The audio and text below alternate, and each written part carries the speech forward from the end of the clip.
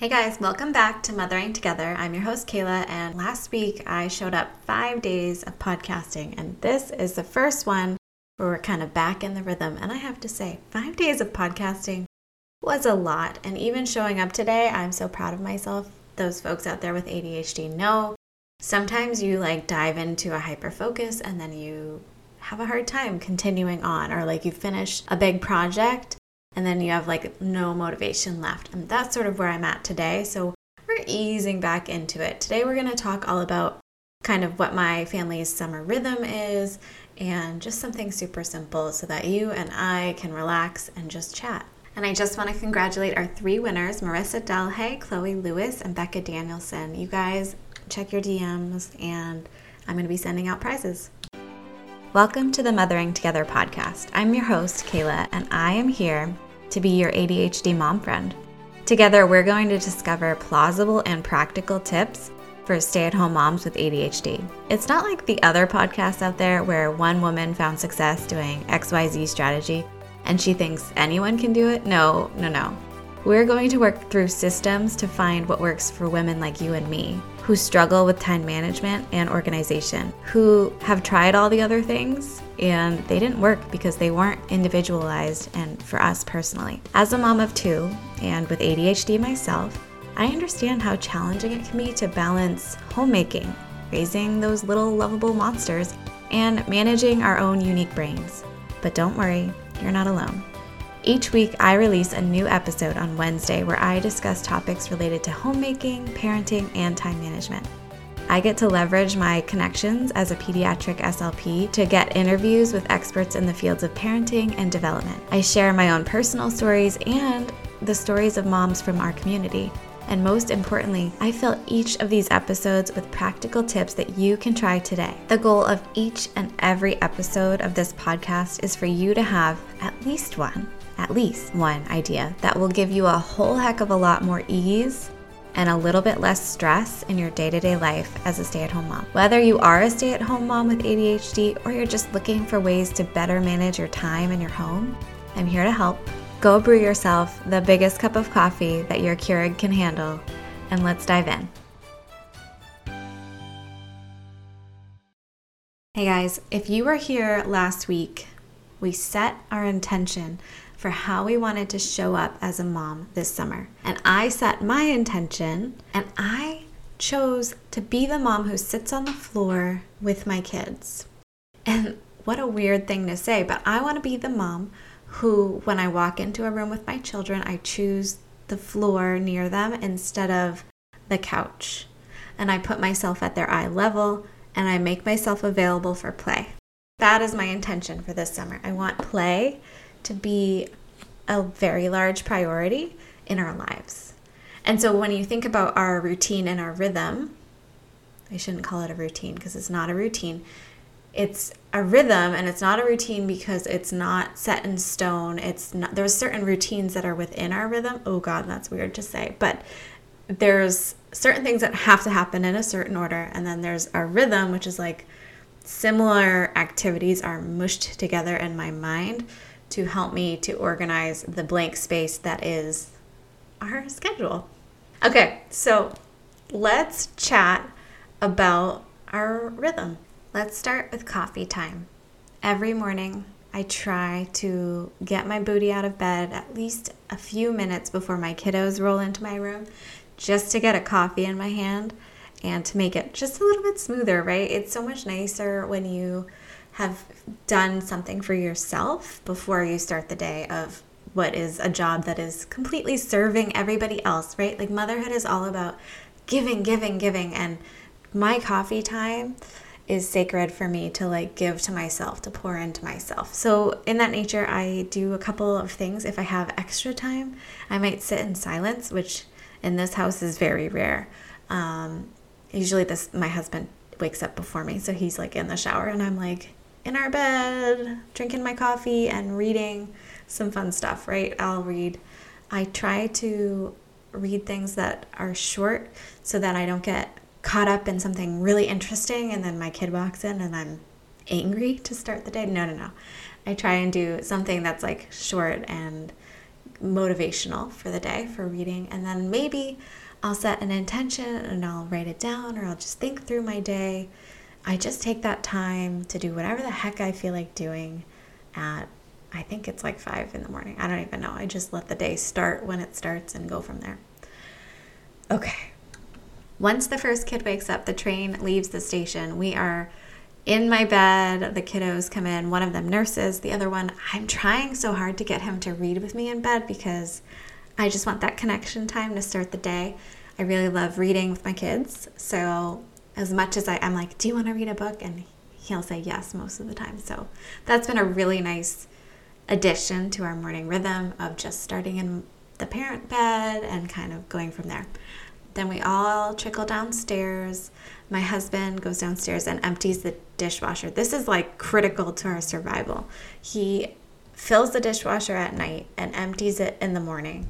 And if he didn't do that, I mean, I would probably do it some of the time, but like his ability to get that done every single day is just so amazing to my brain. He's more neurotypical than I am, so it's just like he creates a really good rhythm for our family that he's able to empty the dishwasher. And so I start the day off with a clean dishwasher, and gosh, can't say enough about that. So we figure out what to feed the kids. This is something that we're in flux about because my son's like, I want an appetizer for breakfast. And then we make like a hot breakfast. I used to make warm breakfast in my like me time in the morning, but I cut myself off and I only do stuff that really brings me joy during my coffee time so that I don't have to feel guilty that I didn't get XYZ done. No. Everything that needs to get done can happen when the kids are awake, and they can learn to wait because patience is a virtue. So we have breakfast, then my husband heads out to work, and my kids and I go upstairs to do our 5s, which is basically a morning routine. And we do, what do? We eat breakfast, we make their bed, we get dressed, we brush their teeth, and then we read a book. Reading's very important. Once we get them through that, which can take a while, like I let it take however long it needs to take. Usually we have nowhere to go. And if we have somewhere to go, there's enough time in our routine to get that done and then be ready to leave by, I typically make our appointments for 9:30 or later. So we can get that rhythm going and be dressed and ready to go by that time. Like I said, once our 5 is done, we kind of switch to the next section of our day, which is the out and about time of day. So we're either outside in our yard, or we're out somewhere in the community doing an errand or going to an appointment or going to a play date. Like that is the chunk of time in my schedule where we can go out. We always make it home for lunch, and then after lunch is nap / quiet time / whatever the heck my toddler wants to do that day. Because he has really revolted against any form of quiet nap time. For me, I try and fit in something that's like restorative and fun. So I find writing to be restorative, like journaling or writing scripts for the podcast or any of that. So I find writing to be restorative. So I try to fit that into our schedule. But it doesn't always happen because my toddler it doesn't always happen. Sometimes he needs more attention, more one-on-one. So we're learning a better rhythm for that time as we figure out what needs to happen, but that's definitely an influx moment in our rhythm. I do try and fit in some happy time from the Happy Pillar app. In a few weeks, like many weeks actually, I have an interview coming out with Sam Gardner from the Happy Pillar app. And she and I chat all about happy time and the things that are included in it and how it really helps the parent-child relationship. So stay tuned for that interview. It was really good. Like, I swear to God, Sam and I could talk for freaking days. But I'm really excited for that interview to come out. And that is what I do. I go download the Happy Pillar app. I go and I do that with him during this like afternoon time where it's just the two of us, kind of like the good old days. Not that the days aren't good now that I have my baby, but you know what I mean? Like for him, it's nice to have that one-on-one time with mom.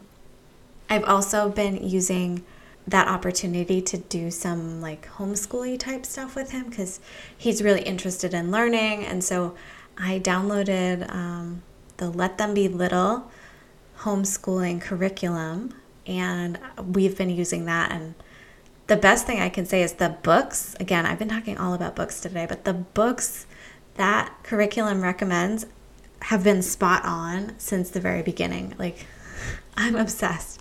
So we do some of those activities. We don't get through all of them every single day, but we do a lot to kind of build his knowledge and to really pour into him during this time when the baby is asleep. Once the baby wakes up, we have a snack and we play around the house. I have it scheduled sort of so that we have some playtime outside and then we move inside and then it's time for dinner. And that helps with the transition. So I have them transition inside and I play with them for a little bit before I have to separate and go make dinner, because if I don't kind of pour into them before I try and go separate, it doesn't work. Sometimes it doesn't even work when I pour into them, but I try my best.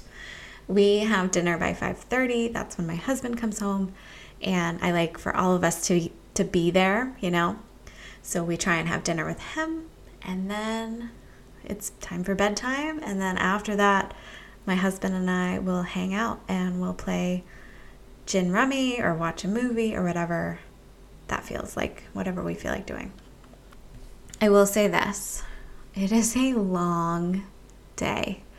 It is even longer now because of the no nap situation.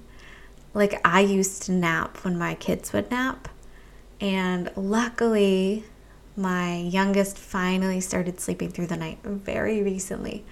But up until that point, it was just such a long day of go, go, go, give, give, give, give, give, give, go, go, go. And it's so tricky. I do make sure that I have some kind of pillars to bring me back to myself. So midday, the Clarity app pops up on my phone and does a check-in, and it's like a cognitive behavioral therapy app, and it does a daily check-in, and if you have time you can do some journaling and analyze some thoughts and check in on why maybe how your thoughts are impacting how your mood is going. I really like it. I've also tried some of the tapping that I talk about with Kathleen Jablonski way back a couple episodes ago, or I'll go to calm.com and do a meditation. I try to fit some of that stuff in midday, even if I have to say, hey, love, you go do this, go play Play-Doh for a little bit. Mommy's going to go do something for me. Sometimes that works. Sometimes it doesn't. Sometimes I'm like, okay, go watch Bluey or whatever on the TV, and I'm going to get my thing in for me. Usually he really wants that option. And that's it. That's our summer rhythm. So I hope that this shows that that I have kind of combined my intention with my rhythm, and that I intend to be a mom who's down on the floor playing with my kiddos. And I do that. I do that in the morning with our outings, and then I do that in the afternoon by kind of guarding that time and not going out and not scheduling afternoon play dates and leaving that wide open space so that I can go outside and have races with my kids and then come inside and watch them play together and really support that, and then make dinner. I feel like during the year, this didn't happen as much, and that I was like, go, go, go, too busy, too focused on like the homemaking part and not enough about the mothering part. And so this summer, I'm really diving into that because of my intention. So that's it. That's our summer rhythm. I hope that something in there brought you some sort of information that will help you. And next week, I get to interview Krista Ralph, who is a listener.